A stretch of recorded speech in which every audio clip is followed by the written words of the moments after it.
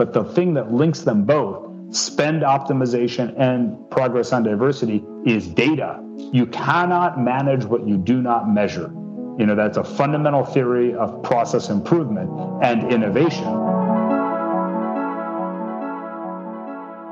So I'm pleased today to have Raj Goyle on. He is the CEO and co-founder at Bodhala. Welcome, Raj.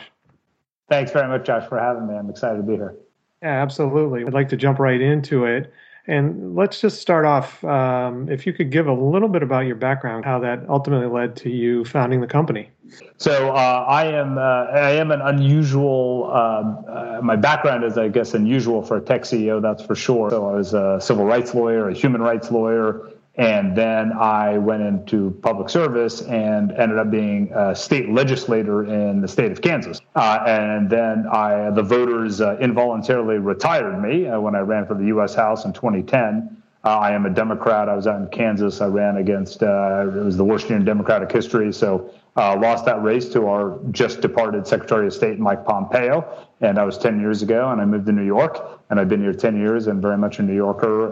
My wife and two children are here. And so Bodhala, we went to market about 5 years ago, and we have become the leading company in legal spend analytics. So what that means, Josh, is that we are not document management, outsourcing, staffing arbitrage. We do something that the venture capitalists would call, we are a category creator.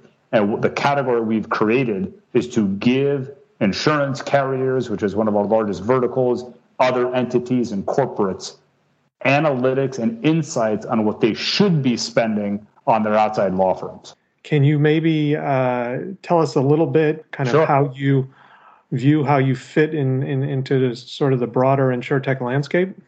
Absolutely, Josh. Well, it's funny. One of the things I often say is that an insurance carrier is really nothing more than a collection of legal contracts. An insurance carrier doesn't make anything. You're not selling a tangible product. And so legal and the enforcement of contracts, of policies, is the genetic makeup of the insurance industry. And so the reality is, Josh, the insurance industry really is managing its law firm outside spend not so differently than it was doing it in the 1980s. And there are, of course, more systems, and there's computers, and there's the internet.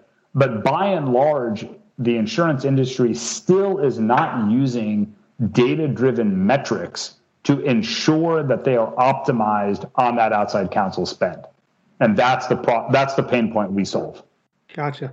So in terms of sort of the genesis of starting this business and kind of, given your background and everything else, I mean, what was sort of the aha moment or made you recognize that this was a problem and want to turn your attention to it? I personally, a little bit as corny as this sounds, got into public service and politics because inefficiency offends me. The more that you can do in a more efficient manner for the greater amount of people means people live better lives. And at its highest form, that's what government and that's what public service and the political system should be creating. I think we can all stipulate that we're not there right now in this country and probably anywhere in the world right now. But the reason why I also see it as a very direct continuity between public service and my old life and this technology business and my passion and love for Bodhala is that the legal industry is a massive, massive fail. So, we don't really give legal services to the poor. The middle class are basically afraid of the legal system because it's just expensive. And the rich get obnoxiously priced legal services. And so it ends up in this real big societal fail in a way, in which you have basically a self-guarded, gilded class and profession that really kind of does incumbency protection. And at the same time, they're not meeting the needs of our society. Lawyers talk to lawyers, and there's not really a third-party intervention. Even in a C-suite, the CEO and the board say, we just got to kind of do whatever the general counsel says or whatever my law firm says. And so as a result, we as an economy and as a society have a very immature, embryonic conversation about the way that legal services are delivered in our country and in our economy. whether it's the legal industry, whether it's Wall Street, I think people would argue tech, particularly when you get into some of the, investing side of tech. Do you have broader thoughts? Not that this was intended to be a call about diversity, equity, and inclusion, but, do you have any thoughts about sort of, how this can drive transformation in those areas? Absolutely. Well, I'm glad you mentioned diversity and inclusion because one of the things I'm most proud of at Bodhala is that we are, for a relatively young technology company, certainly one of the industry and professional thought leaders in the law about diversity. Personally, I was very active on that issue when I was at Harvard Law School in the late 90s. My wife happens to be an equity partner, a woman of color at a top Wall Street law firm. I, of course, also am somebody who's of color, and so it speaks to something that I have a great passion around. And my co-founder as well, Ketan Javeri, we spent a lot of our time and effort on this issue. And I'd say the reality, Josh, is that in the law, I'm going to venture a guess that I think the lack of progress on diversity in the law is most galling in the law compared to any other white-collar profession. Law firm performance and behavior on diversity is disgusting. It's pathetic. It's hypocritical, and they should be ashamed of themselves. Right. And the reason is because all the things I mentioned a few minutes ago, Josh, you have a clubby guild, self-regulated, that really is about profit maximization. And so law firms don't do anything unless their clients make them. And sadly, the general counsels of the world and corporate America has been so deferential to their law firm vendors that they've let them get away with this. And so now what happens is in the law firm world, Josh, your first year, your second year, I think law schools are now majority female. And so in the first, second, third year associate ranks, it's pretty diverse. By the time you get to the 8th, 9th, 10th year when you make partner, guess what? It's country club demographics. Yeah, right. And shockingly, why? Because you have to have a mentor who people feel comfortable with. There's problems with origination credit. So we do believe that data and data analytics can finally be the thing that cuts the Gordian knot and actually moves progress on this issue, because none of the tactics so far have done anything on the topic. Right.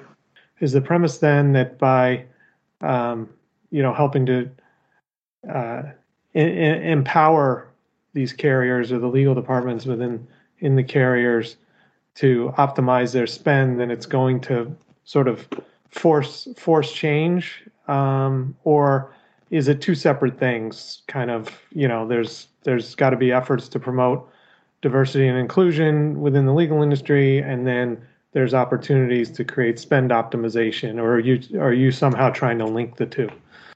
They are very much linked because at the core of it, Josh, is data. You can't do one without the other. Now, the pain points and the journeys that our clients and the carriers want to go on is obviously up to them. And, I'll leave the names out of it, but I've literally sat across the conference room table where people have said, that diversity stuff, yes, we believe in it, but we're not going to spend any money on it. So, I'll leave it to a different podcast as to the authenticity of how corporate America is actually activating on diversity. I remain optimistic that they mean it, that they can actually make meaningful change. But the thing that links them both, spend optimization and progress on diversity, is data. You cannot manage what you do not measure. That's a fundamental theory of process improvement and innovation. And true innovation means if you're at a carrier, for example, how do you actually know that the law firms you're using are delivering their services in the most efficient manner for the good of your enterprise? Right now, it is actually very difficult to answer that question. And as you drive change management and innovation inside your enterprise, you have to do it in a data-driven way. And the entire legal edifice is set around qualitative survey, anecdotal use case conversation, as opposed to quantitative metrics. And lawyers, of course, will tell you all day long, this is something special. It's a snowflake. And what I like to joke about is that, lawyers will argue if you say, hey, that's apples and oranges. If you put two apples on the table, they'd say, well, that's a red apple versus a green apple. I mean, a lawyer will argue you to the death. And the Right. reality is that because of big data, because of the AI and the innovations that Bodhala and others are pushing, you can finally compare apples to apples. You can truly compare like matters and then have insights so that carriers can say, I can see predictively what's happening, and I can make smart judgments and decisions based on that. So I think, one of the issues for some of the other, say, SaaS companies that are trying to bring technologies to market is that some of the companies sort of force them through that innovation group, and there may be a disconnect between the innovation group and the heads of the various business lines. So I'm curious, would you have any lessons, learned from your journey that maybe some of these companies that feel bottled up in the innovation areas, how to connect with the business lines? For us, our best progress has happened when we did establish, either through our network, through client referrals, where we just ended up, as you said, with a direct line to that buyer. And I'll tell you, one of the largest carriers, a top 10 carrier that we're very obviously thrilled to partner with for almost going on our fourth year, I think it began with a cold email. I don't really have any advice except to say, be very self-aware of when you're in the petting zoo, and make sure that, perhaps people who run the petting zoo can get you over to the actual buyers.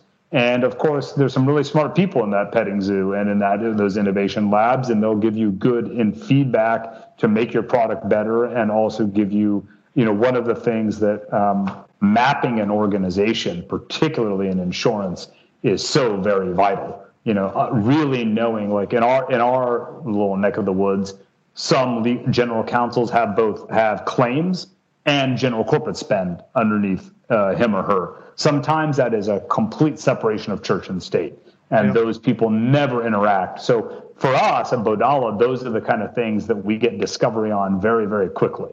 So, I suspect what happens is a lot of vendors come in and they say, oh, the insurance world, oh, they're so rich, they're billions of dollars, let's go get some of those dollars. But they don't probably establish credibility. And this was with us early on. We took some early pitches. We didn't know the industry at the time. We now are very expert in insurance legal. And, I'll say it immodestly, I don't think another tech company knows it as well as we do, but that took time for us. Yeah, well, Raj, appreciate your willingness to put some stakes in the ground. Not everybody will do that. So I admire that. And again, it's Raj Goyle, CEO and co-founder of Bodhala, and appreciate having you on. Thanks, Josh. Take care.